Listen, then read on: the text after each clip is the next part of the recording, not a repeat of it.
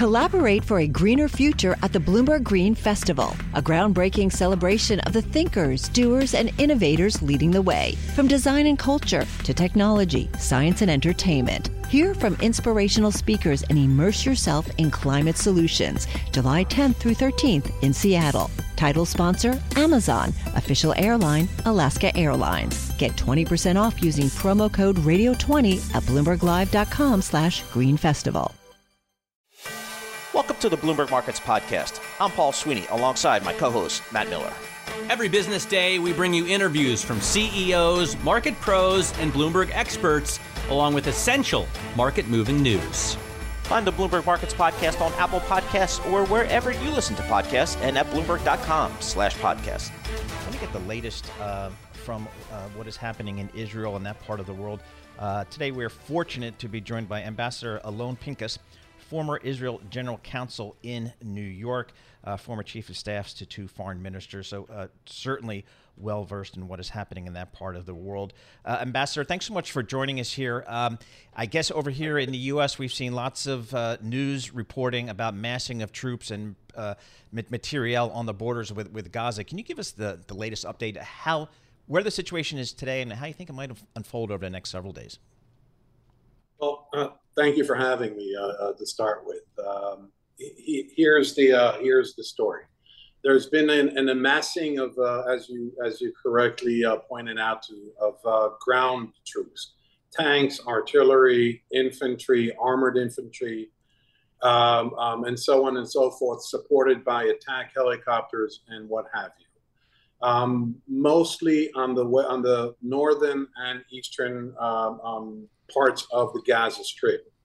Now, everyone assumes that a ground operation, a large-scale ground operation, is therefore a foregone conclusion. So let me put three question marks next to that. First, there is the U.S., President Biden, Defense Secretary Lloyd Austin, and Secretary of State Antony Blinken, all three of which very politely but very adamantly warned Israel of the complications that will be inevitable if it so chooses to mount a massive ground operation. With Biden even going further and saying to Israel, gentlemen, ladies and gentlemen, with all due respect, you need to have an exit strategy. You need to have a political goal. What is your strategy here? What is your political goal? And I'm not sure that Israel has an answer for that. The second question mark pertains to the fate of 222 hostages, of which at least 33 are babies and or toddlers. A ground operation could endanger them. A ground operation could seal their fate in the most negative consequence, in the most negative of circumstances. So I don't know necessarily that a ground operation is conducive to secure their release. The third question mark is whether or not Israel has, and I don't know the answer to that, to be honest, whether or not Israel has sufficient and adequate intelligence, sufficient and adequate what we call a target bank. Who are you going to hit? Where are you going to hit it? With how much force committed to that objective? And you take all these three question marks and you understand why there has been an amassing of troops, but not yet a ground operation. I wonder about the aid that's being delivered to Gaza. The world media seems to be pressing for more, and apparently Gaza is about to run out of fuel. Israel continues to point out that, hey, when fuel trucks go over there, Hamas takes them right away. So they would essentially be delivering fuel directly to the enemy to fuel the war effort against them. How do they deal with that? It's a major problem because that fuel is used for the generators, who are then used for the launching of the some of the rockets that Hamas and the Islamic Jihad, its sister organization, have. Of course, they also need fuel to run desalination plants and hospitals, right? Exactly. That was my second. On the other hand, that same fuel, which is a fungible commodity, is used for hospitals, is used for desalinization, as you mentioned correctly. And so the idea is that only a limited number of convoys will go in, most through the southern tip of the Gaza Strip, which actually borders Egypt rather than Israel.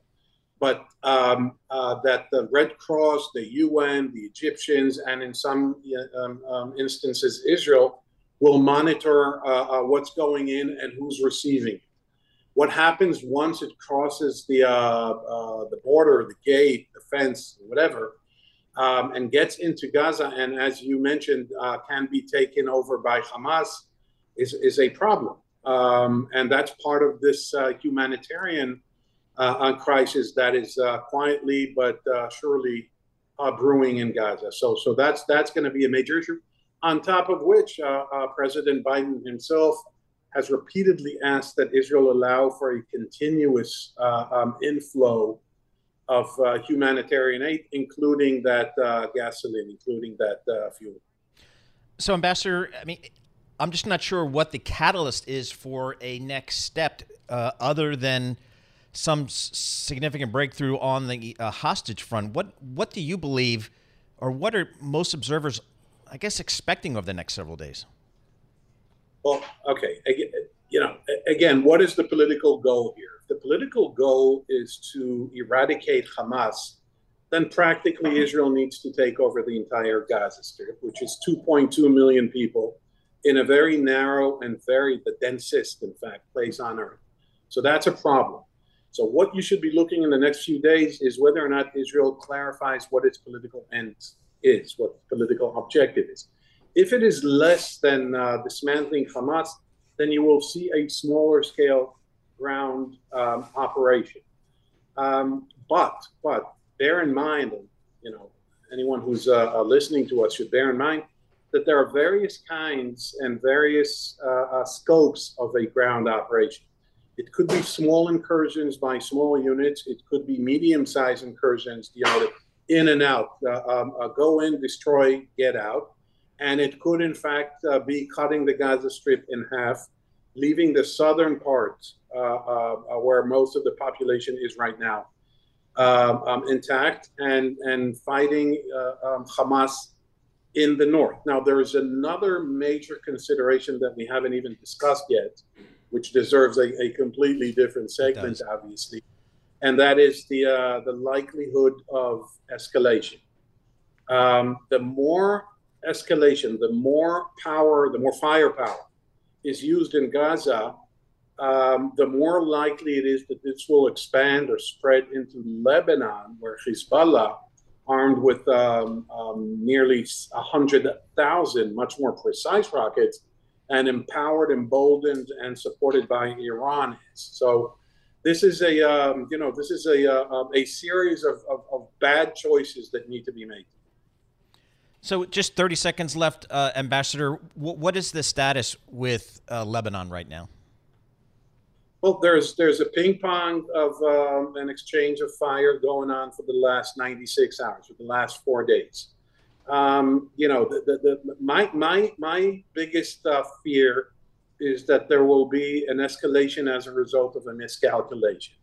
That someone will think that someone is planning something that the other side didn't really plan, and the response would be disproportionate, and that would entail a similar or equal disproportionate response, and before you know it, hell breaks loose. Yep, right now, everyone is poking everyone, but it's not an escalatory yet.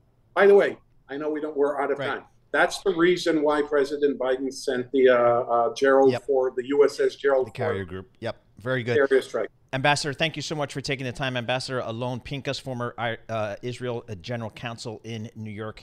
Success is more than the final destination. It's a path you take one step at a time. It's discipline, it's teamwork, and it's the drive and passion inside of us that comes before all recognition. It's what Stifel's been doing for over 130 years. Quietly, yet strategically, Stifel's become one of the fastest growing wealth management and investment banking firms in the country. Our financial advisors go beyond traditional wealth management to provide clients with direct access to one of the industry's largest equity research franchises and a leading middle market investment bank, because success is the drive it takes to keep climbing, the passion to keep investing, the best of each of us made better by the best in all of us. And that is where success meets success. Start your journey at Stifel.com. That's STIFEL.com. Stifel Nicholas and Company Incorporated, member SIPC and NYSE. Collaborate for a greener future at the Bloomberg Green Festival, a groundbreaking celebration of the thinkers, doers, and innovators leading the way. From design and culture to technology, science, and entertainment. Hear from inspirational speakers and immerse yourself in climate solutions. July 10th through 13th in Seattle. Title sponsor, Amazon. Official airline, Alaska Airlines. Get 20% off using promo code radio20 at BloombergLive.com/Green Festival. You're listening to The Tape. Catch our live program, Bloomberg Markets, weekdays at 10 a.m. Eastern on Bloomberg.com, the iHeartRadio app, and the Bloomberg Business app. Or listen on demand wherever you get your podcasts.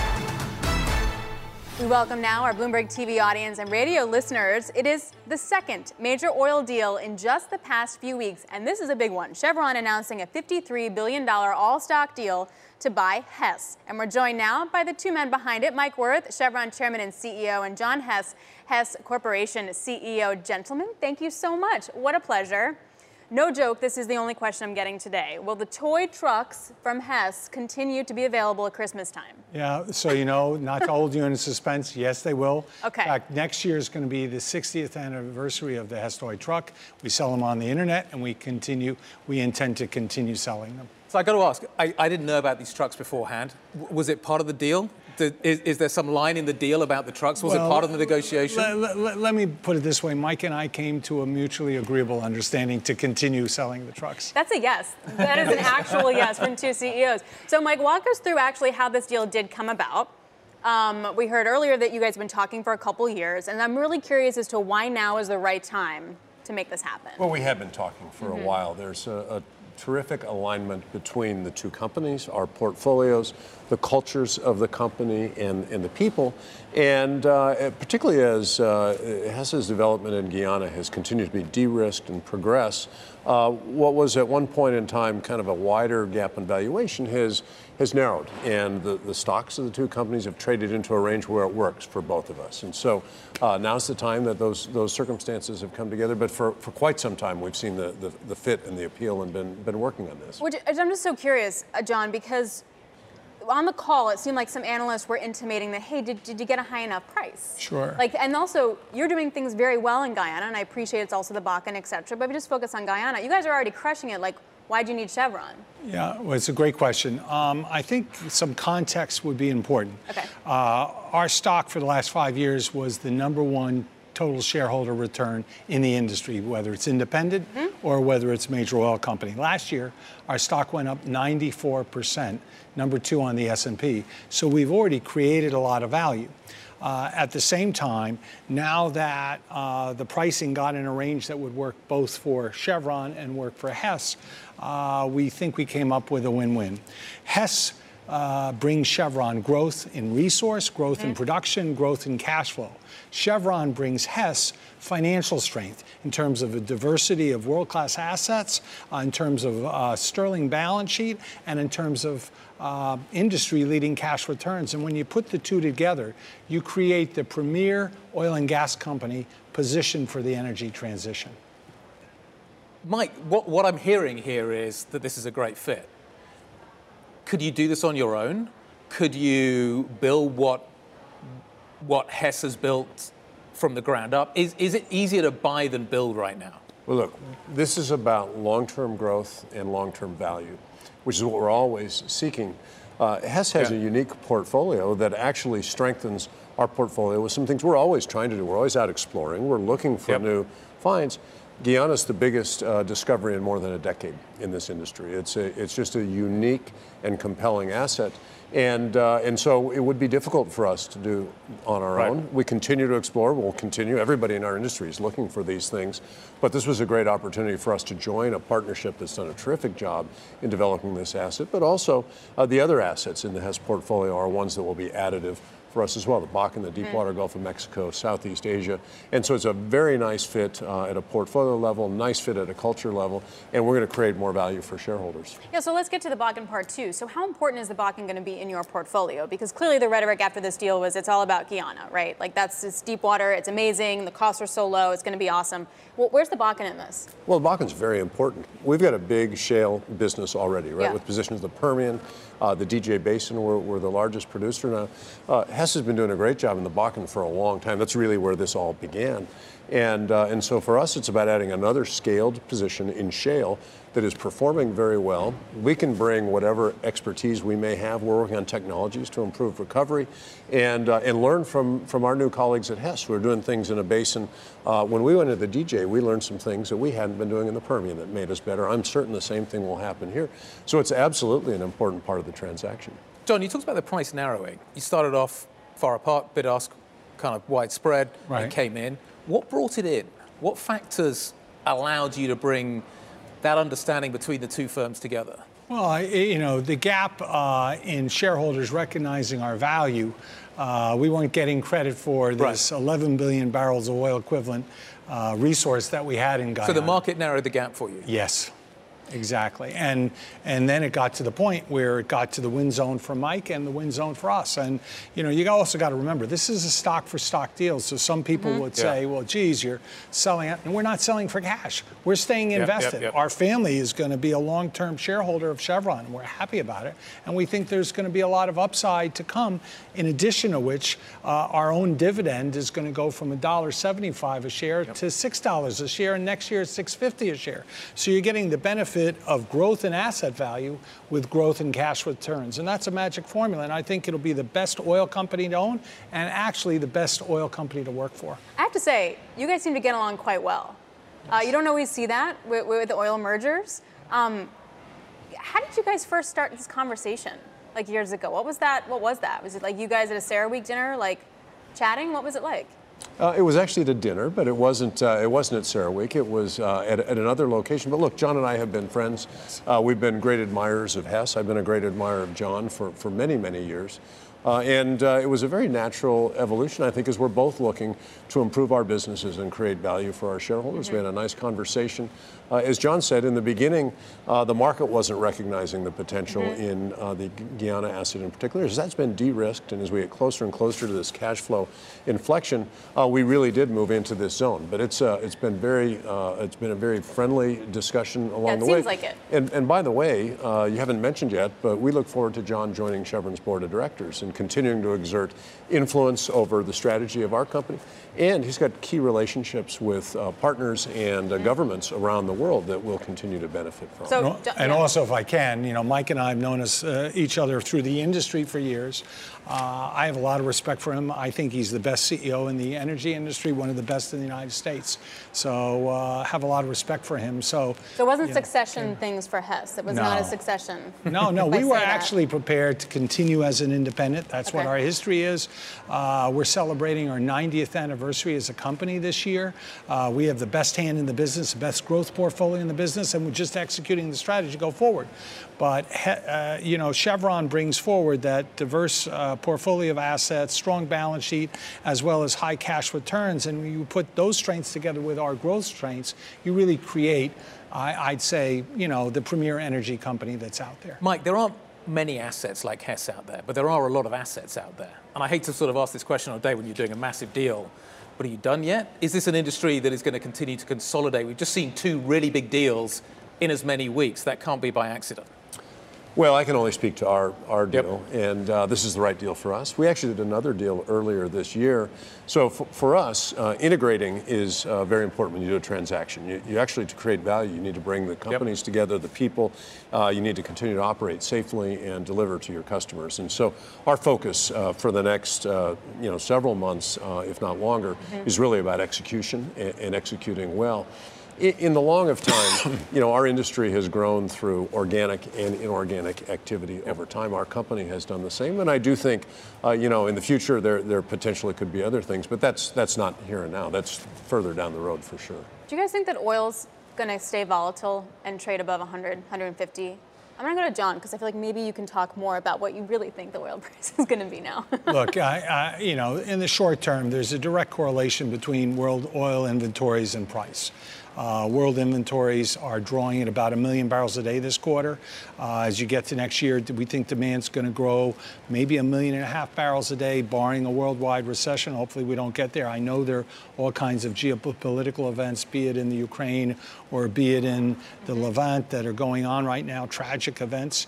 But taking that factor out, we think the market's going to be tight, and the supply side of the equation is going to have to run fast to keep up with the demand side.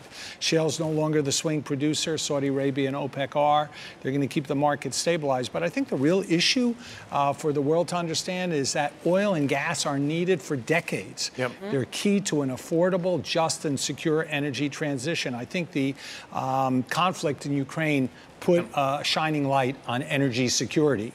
And at the end of the day, oil and gas are a strategic industry for our country in terms of jobs, 12 million jobs, more than automotive, direct and indirect. In terms of electricity costs, 2 to 3 times less than they are in Europe and most of Asia, and ultimately national security. We're energy independent.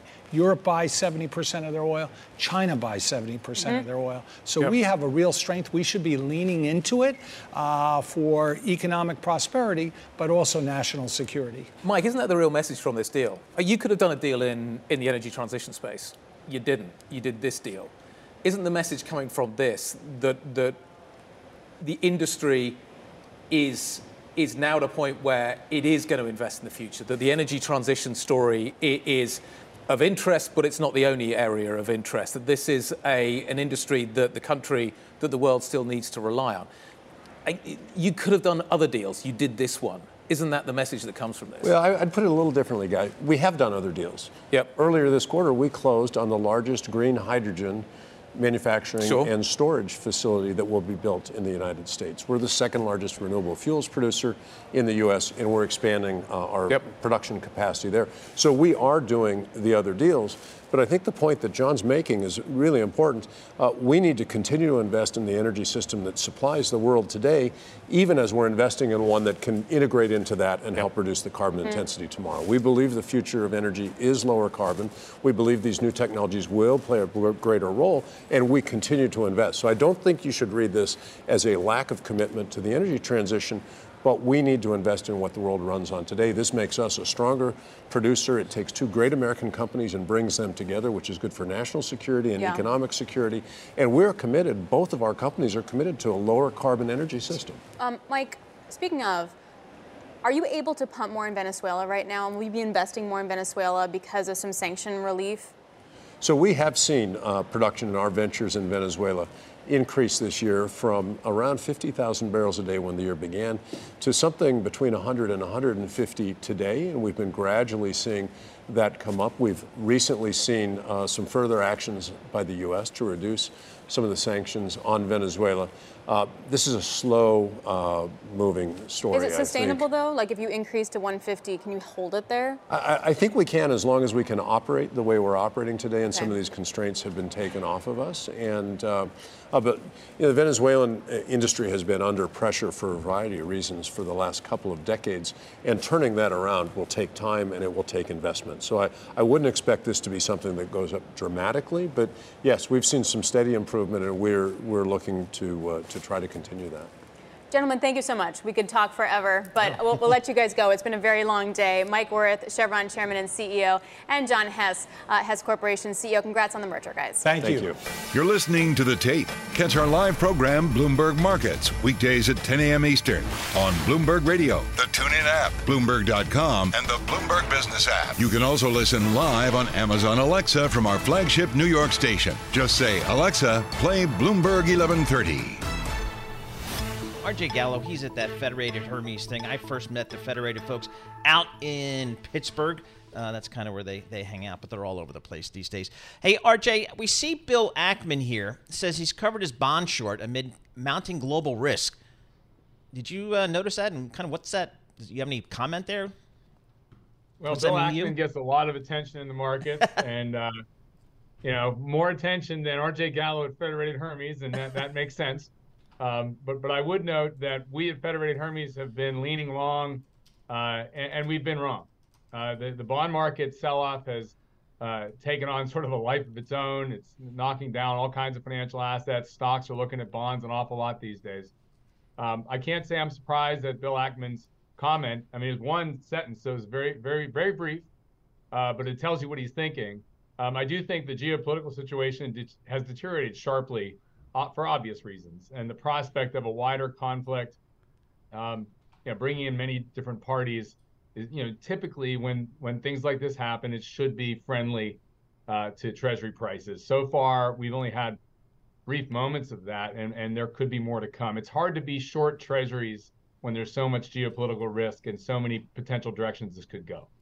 But it's hard to be long, especially duration, when little swings in yield can mean a huge swing in the price, and we're seeing big swings in yields, right? So how do you deal with that? It's a great point. I mean, now first of all, remember just some bond math. The fact that yields have risen has taken the duration on the U.S. Treasury index to 572. Back in May, it was 639. These are positively convex instruments, right? So the fact of the matter is that the duration, passive duration of the index has gotten shorter because yields have gone higher. That doesn't necessarily insulate you from price loss, but you're losing at a lesser and lesser velocity as a result. So, but we're not focusing as much on that as much as we are the fundamentals that we think are apt to erode. The economy has been red hot. It is obviously clear. Employment strong. There's very few signs of the consumer fading just yet. We think it's a matter of time that the diminishment of COVID era excess savings, pressure on small businesses, much higher borrowing costs all over the economy. The rules of economics have not been revoked.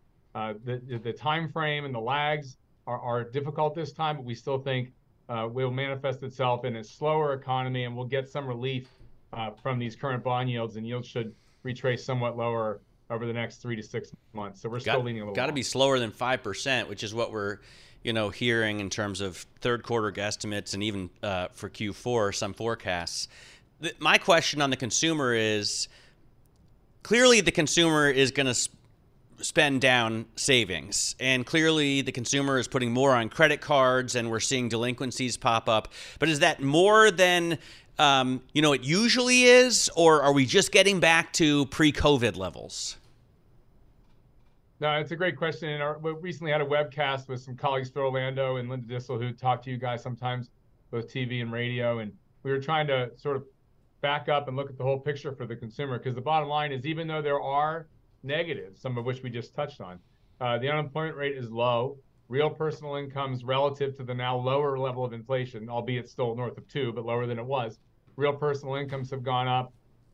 When you think about the benefits to savers from having very safe liquid assets like money market funds, of which we manage plenty of them here at Federated Hermes, people in the higher income brackets who have plenty of savings and aren't pulling it all down to spend are benefiting from low risk, real returns. So there are tailwinds to the consumer. We are not calling for a collapsing consumer. That's not the case at all. I think what we're going to see is that the median household, maybe even up to the top 20% of households, everybody but the top 20% is probably going to fade. Enough so that the economic momentum coming out of what will be a very strong print for Q3 GDP is going to slow down, that the economy is not about to tank, but it's going to slow. And that's going to be good news for the Fed in their broader effort to still get inflation going down. Then you throw in the geopolitical risk, the sentiment destroying challenges that occur from wars happening across different parts of the world. We think that the economy is going to slow. The net impact on the consumer is a negative enough, not for them to collapse, but to fade from what has been a breakneck pace of spending. Hey, RJ, when I look at the Bloomberg Index browser, INGO, for those sitting in front of a terminal, I see the only place in the U.S. fixed income that's in the green this year is U.S. corporate high yield, up 3.9%. Do I stay with that trade? Do I add to it? Or do I say, boy, maybe I should redeploy out of high yield here? Yeah, I have a whole screen on my launch pad here that I've built, and it's just a sea of red. And the greens that show up are few and far between. Leveraged loans are another space that actually has some positives. In both of those cases, leveraged loans and U.S. high yield, to your question, that's a credit-intensive asset, not a duration-intensive one. So it makes sense that with the economy surprising to the upside, surprising everyone, including Chairman Powell. He said it last week. Everyone's been surprised by the economy's performance in this calendar year. It's been great for higher credit risk assets. It's been terrible for duration, low credit risk assets that are interest rate sensitive. We think that should start to flip the script. We are underweight high yield. We are underweight loans. We believe that the slowing economy, small business bankruptcies are on the rise. The cumulative impact of the tightening of monetary conditions to include what are likely collapsing commercial real estate values and office space, all of these factors are going to catch up, and they're going to reward higher quality bonds over lower quality bonds. So we're underweight high yield and underweight leveraged loans at this point. That has not been the right call up to this point. Right. But we're looking forward to that turning around. Hey, RJ, for better or worse, my co-host is a native of the great state of Ohio, so of course I have to ask you. Oh no! How real? Look at his mug, dude. Look at his mug. Oh, I see it. Look at the mug here. Boy, your Michigan Wolverines look like the team to beat this year. Tell us about it. Oh, that was a beatdown of Michigan State. I mean, I almost felt bad for the green and white. So you guys, this is going to be it. this looks like maybe the best Michigan team in a long time. Oh yeah, no, it's very exciting to watch. Very talented team. I watch football a lot, but I don't know if you want me to expound any further than that. No, we'll leave it at that because you're going to come in to happy. I'll tell you what. I love it when Michigan has a strong team, and I'm sure they love it when Ohio State is a big competitor. Like, that's what makes it fun when you don't know who's going to win the game. When the boys really have to give it their all. Right. So we're looking forward to that game at the end of the year. Michigan, it's in Ann Ohio Arbor, State, I think. In Ann Arbor. Okay. Yeah. All right. Very good. RJ Gallego, Federated Hermes. Hi, I'm Ron Kraszewski, Chairman and CEO of Stifel. Financial advisors, if you're not growing your practice, you're losing market share. Stifel is a growing entrepreneurial, advisor-centric firm built for successful advisors like you. Imagine having the resources of the largest wirehouses and the support of the boutique shops, but none of the bureaucracy to get in the way of you serving your clients. At Stifel, it's your business, your book, your clients. I always tell the advisors we're recruiting, I want you to come to Stifel and double or triple your business. Most of them laugh and shake their heads, but I'm serious. Don't take it from me. Take it from Stifel's #1 finish in J.D. Power's 2023 U.S. Financial Advisor Satisfaction Study. So, there's a reason why 148 financial advisors joined Stifel last year. Come join us and find out why Stifel is the firm where success meets success. Visit www.choosestifel.com. Stifel Nicholas and Company Incorporated, member SIPC and NYSE. Collaborate for a greener future at the Bloomberg Green Festival, a groundbreaking celebration of the thinkers, doers, and innovators leading the way. From design and culture to technology, science, and entertainment. Hear from inspirational speakers and immerse yourself in climate solutions. July 10th through 13th in Seattle. Title sponsor, Amazon. Official airline, Alaska Airlines. Get 20% off using promo code radio20 at BloombergLive.com/Green Festival. You're listening to The Team. Catch our live program, Bloomberg Markets, weekdays at 10 a.m. Eastern on Bloomberg.com, the iHeartRadio app, and the Bloomberg Business app, or listen on demand wherever you get your podcasts. We welcome Elizabeth Hurd. She's a professor of political science at Northwestern University. Professor, thanks so much for joining us here. A lot of us, I'm going to say, not just here in the U.S., but around the world, I don't think we have a full appreciation of the stark differences between Israel and the Palestinians that manifests itself with all this attention we've seen over the decades. Where's the starting point for us to try to get an understanding there? Thanks for having me. Good morning to all your listeners and viewers. Listen, it's a really good question, and I think it's not one that's very easy to answer because there are many different starting points.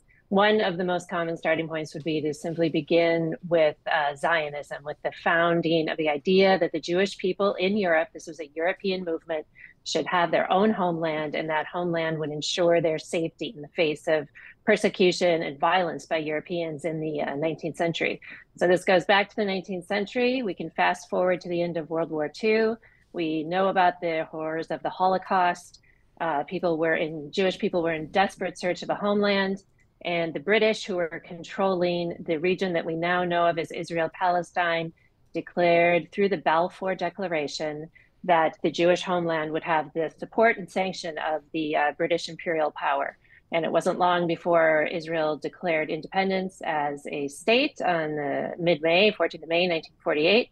And since then, it has been slowly but surely expressing its authority and control and sovereignty over what we now know as Israel and Palestine. These lands are contested and have been contested since the first Jews started arriving. So, a lot of people think, and I have thought in the past, that the Israelis came in there and took over Palestine. Like there was a country there called Palestine, and that was moved into by Israel. But actually, that's not the case, right? What was there before the Israelis went in? So we did not have the sovereign state system, and this was kind of the days of empire. And so we had, originally, it was an Ottoman province. What we now know as Palestine was an Ottoman province, which is like a state in the Ottoman Empire. That state, when the Ottoman Empire fell after World War I, it was basically disassembled. It ceased to exist. A rump state came into being. That was Turkey. That is the inheritor of the Ottoman Empire. And the British colonial authorities took over what was then called Mandatory Palestine, which was an area that was under the authority of the British colonial powers.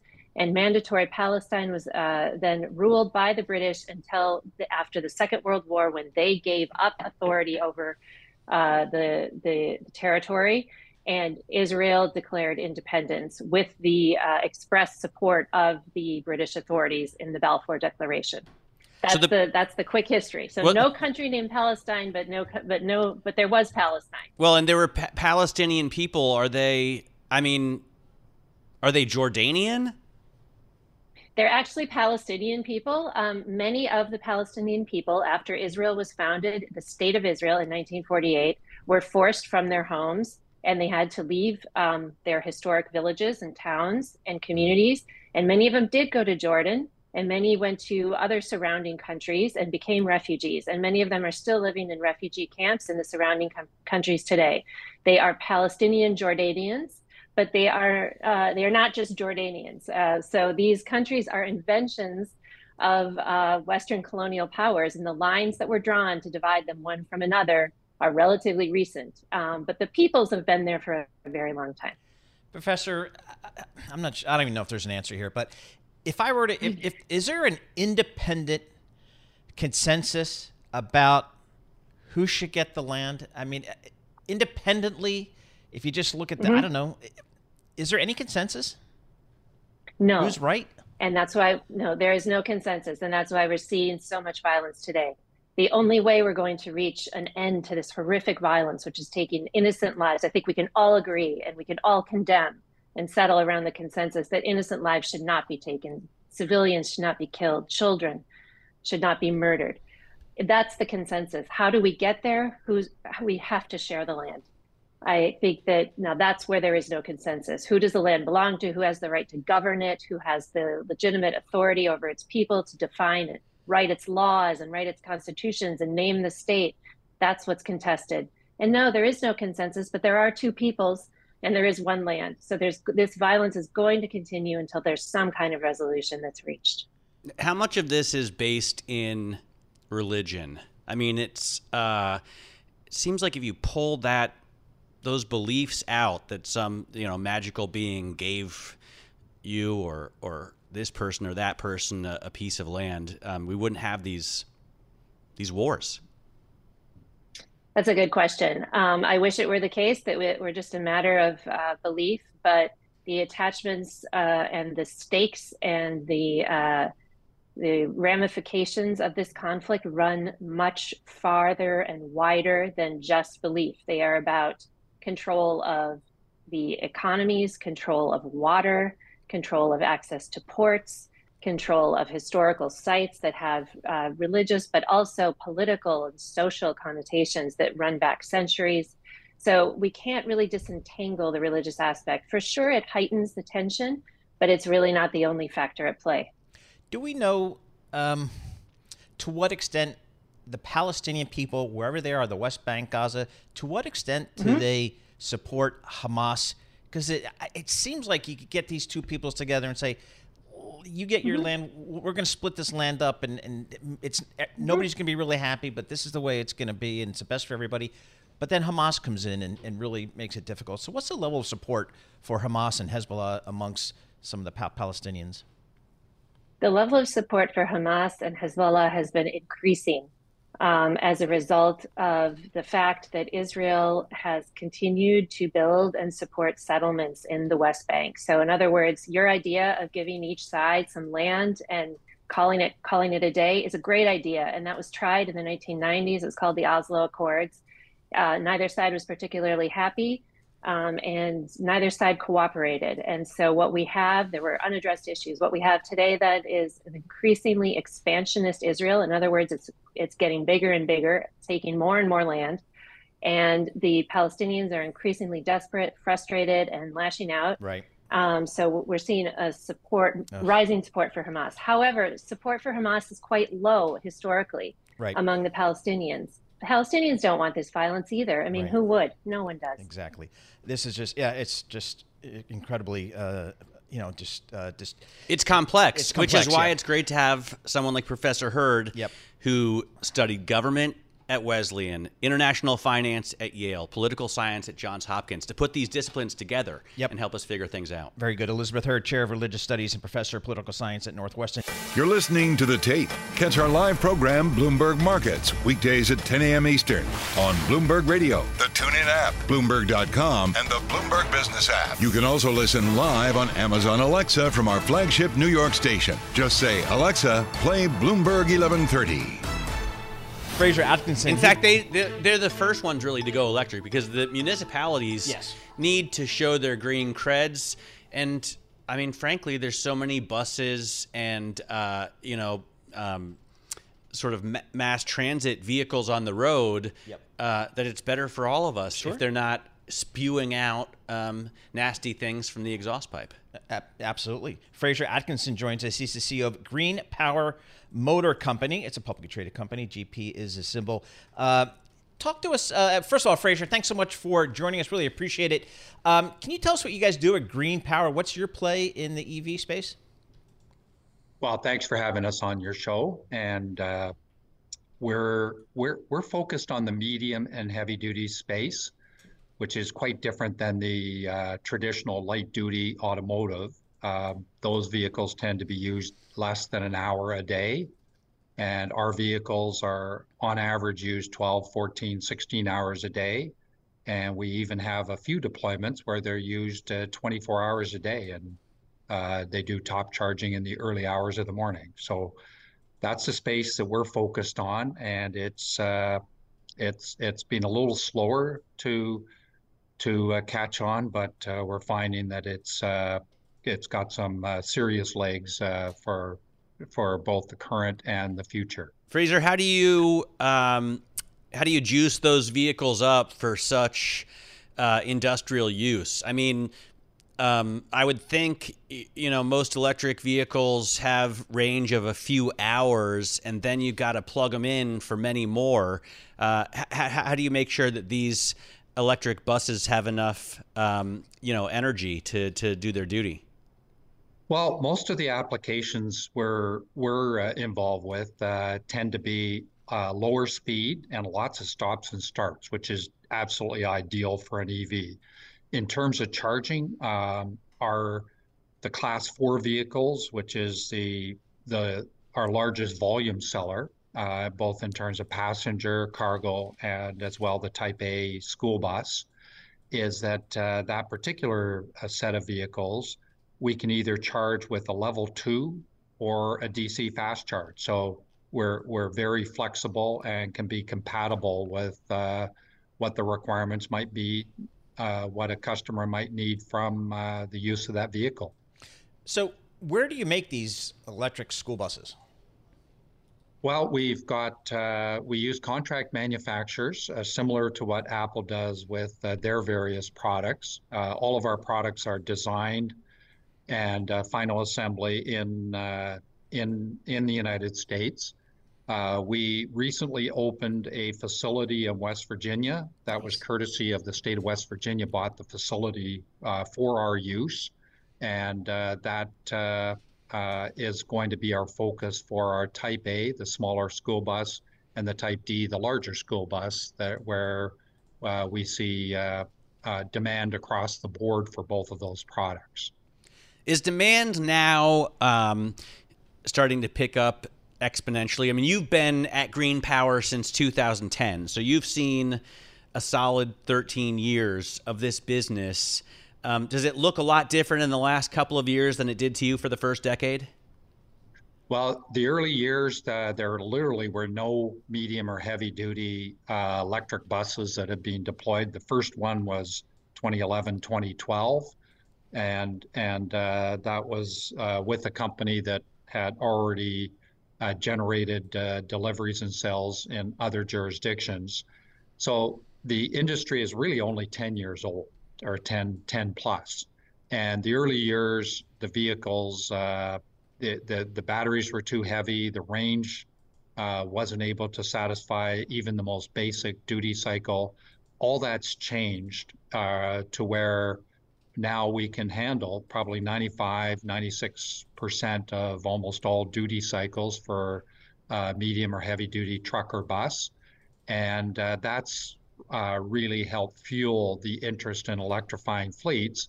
And then combined with money and mandates at both the federal and the state level, where certain operators are required to electrify fleets within certain time periods, has really created incredible tailwinds for the whole industry as well as our company.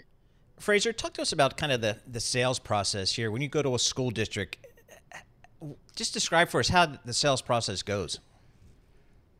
Typically, the school districts are very hands-on. They like to see and touch the vehicle. They like to have their various groups, whether it's the maintenance group, whether it's the drivers group, the trustees that really have to answer any questions that their constituents have.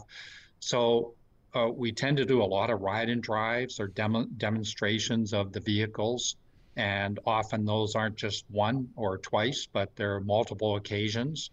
And once a particular organization is satisfied that yes, this is the vehicle that they can see they want to move forward with, then depending on the state, some states require dealers be involved in the process. Others allow us to go direct. So we have a real mix in terms of our go-to-market strategy. But then we're engaged in terms of essentially the big picture question, which is how are they going to pay for it? Yep. And school districts are not organizations that have a lot of money. So it's the recent funding that has come in both federally and with certain states that has really fueled the excitement and the electrification around school buses. So I want to get a sense, I'm just looking at your financial statements here, Fraser. How do you fund your growth? I see, you're a publicly traded company, but a market cap of only $71 million, several $1 million of debt on the balance sheet, and EBITDA negative. How do you fund your growth?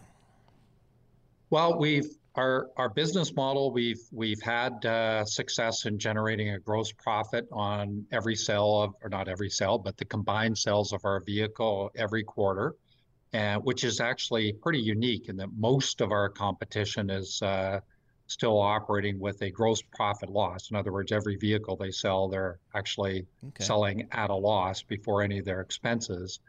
And our growth has been such that we are getting closer and closer to that important break even from a cash flow point of view.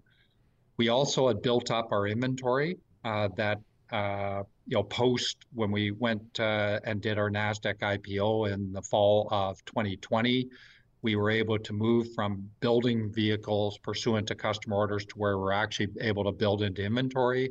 And that was critical in getting some of the larger deals that we are now delivering into.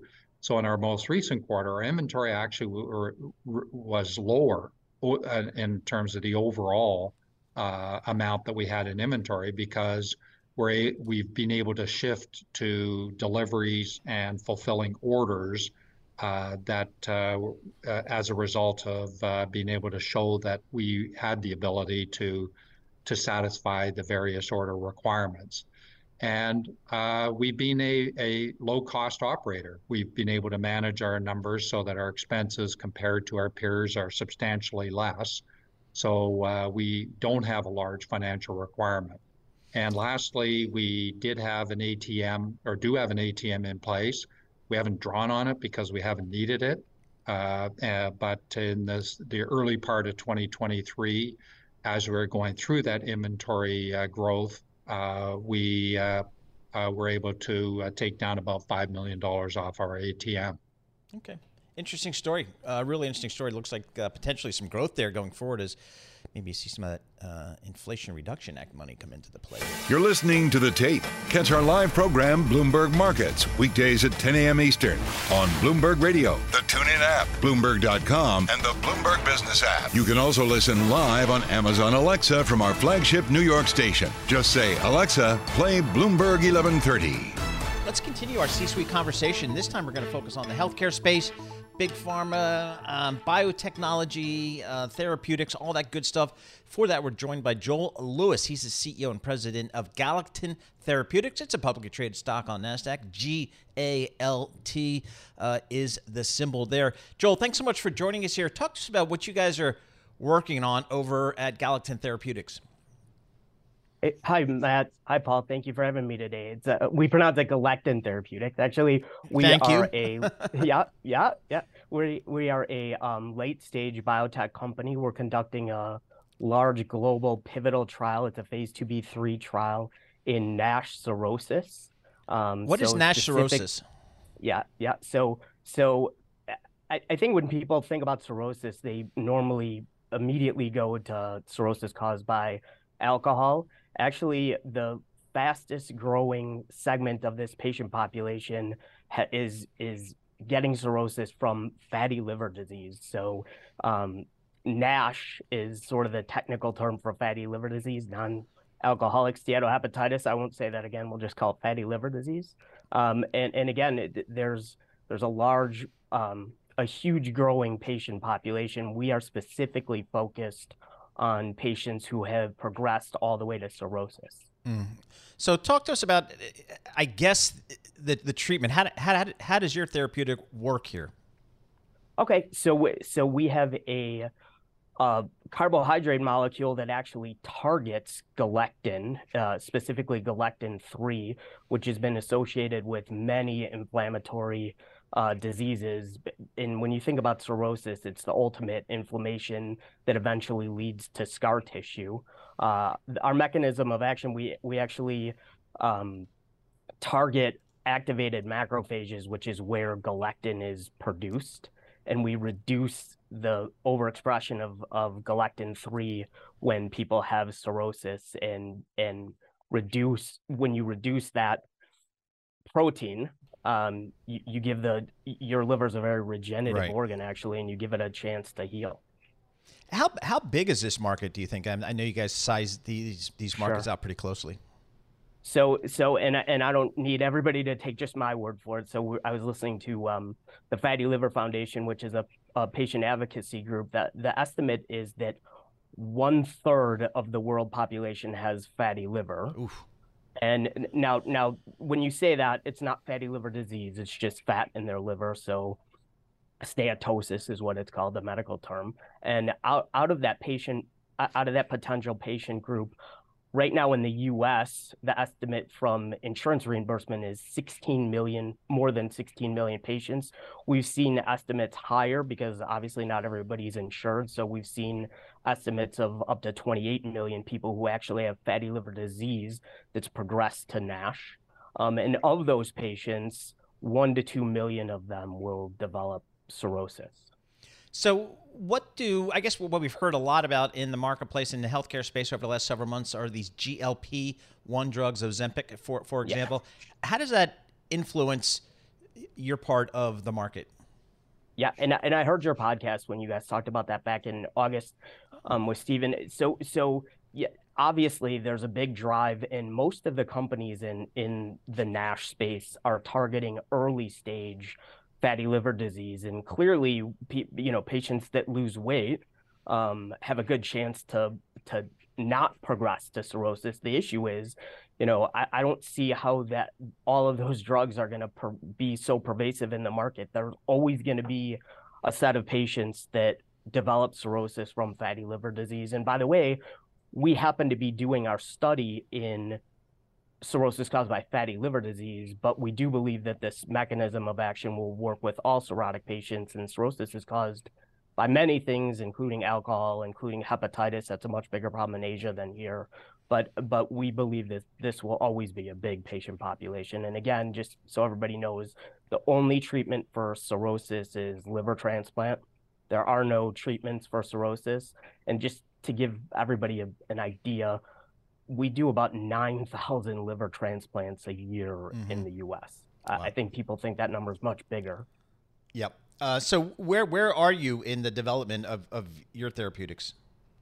So we are conducting our phase 2b/3 adaptive pivotal trial. We expect data in Q4 of next year. It's an interim analysis, but if we repeat the results that we achieved in our phase 2 program, we will be seeking an accelerated approval at that point in time. So what's an end game for your company and companies like yours? I'm not super familiar with the healthcare space, but it seems like every Monday we have a bunch of M&A trades where a big pharma company buys out a smaller pharma company to get access to their therapeutics or their drugs. Is that an exit for a company like yours? I think most biotech companies have that as their exit strategy. There's clearly a segment of the biotech industry that wants to develop the drug themselves. That is not our exit strategy. To do that, you have to have large marketing departments and big departments that are looking at how you're going to price the drug and all those things. So yeah, that would be either license the IP or partner in some other way with pharma or a sale. And this is not just for older people. I mean, I hear when we talk about fatty liver disease, it's also for children as well, right? So there is fatty liver disease in children. They don't develop cirrhosis. Right. Okay. So yes, I would say that there is a growing problem with fatty liver disease in children, and certainly we have some peers in the space that are looking at those things. But we are really focused on the end stage of this disease where we believe there's the greatest medical need. All right, very good. Joel Lewis, thank you so much. We appreciate it. CEO and president of Galectin Therapeutics. Again, GALT is the ticker to load into your Bloomberg terminal. Get that NASDAQ quote. It's about $100 million in market cap, up 75% year to date. So maybe some optimism out there in the street for this drug and this treatment. Thanks for listening to the Bloomberg Markets Podcast. You can subscribe and listen to interviews at Apple Podcasts or whatever podcast platform you prefer. I'm Matt Miller. I'm on Twitter at MattMiller1973. And I'm Paul Sweeney. I'm on Twitter at PT Sweeney. Before the podcast, you can always catch us worldwide at Bloomberg Radio. Collaborate for a greener future at the Bloomberg Green Festival, a groundbreaking celebration of the thinkers, doers, and innovators leading the way. From design and culture to technology, science, and entertainment. Hear from inspirational speakers and immerse yourself in climate solutions. July 10th through 13th in Seattle. Title sponsor, Amazon. Official airline, Alaska Airlines. Get 20% off using promo code radio20 at BloombergLive.com/Green Festival.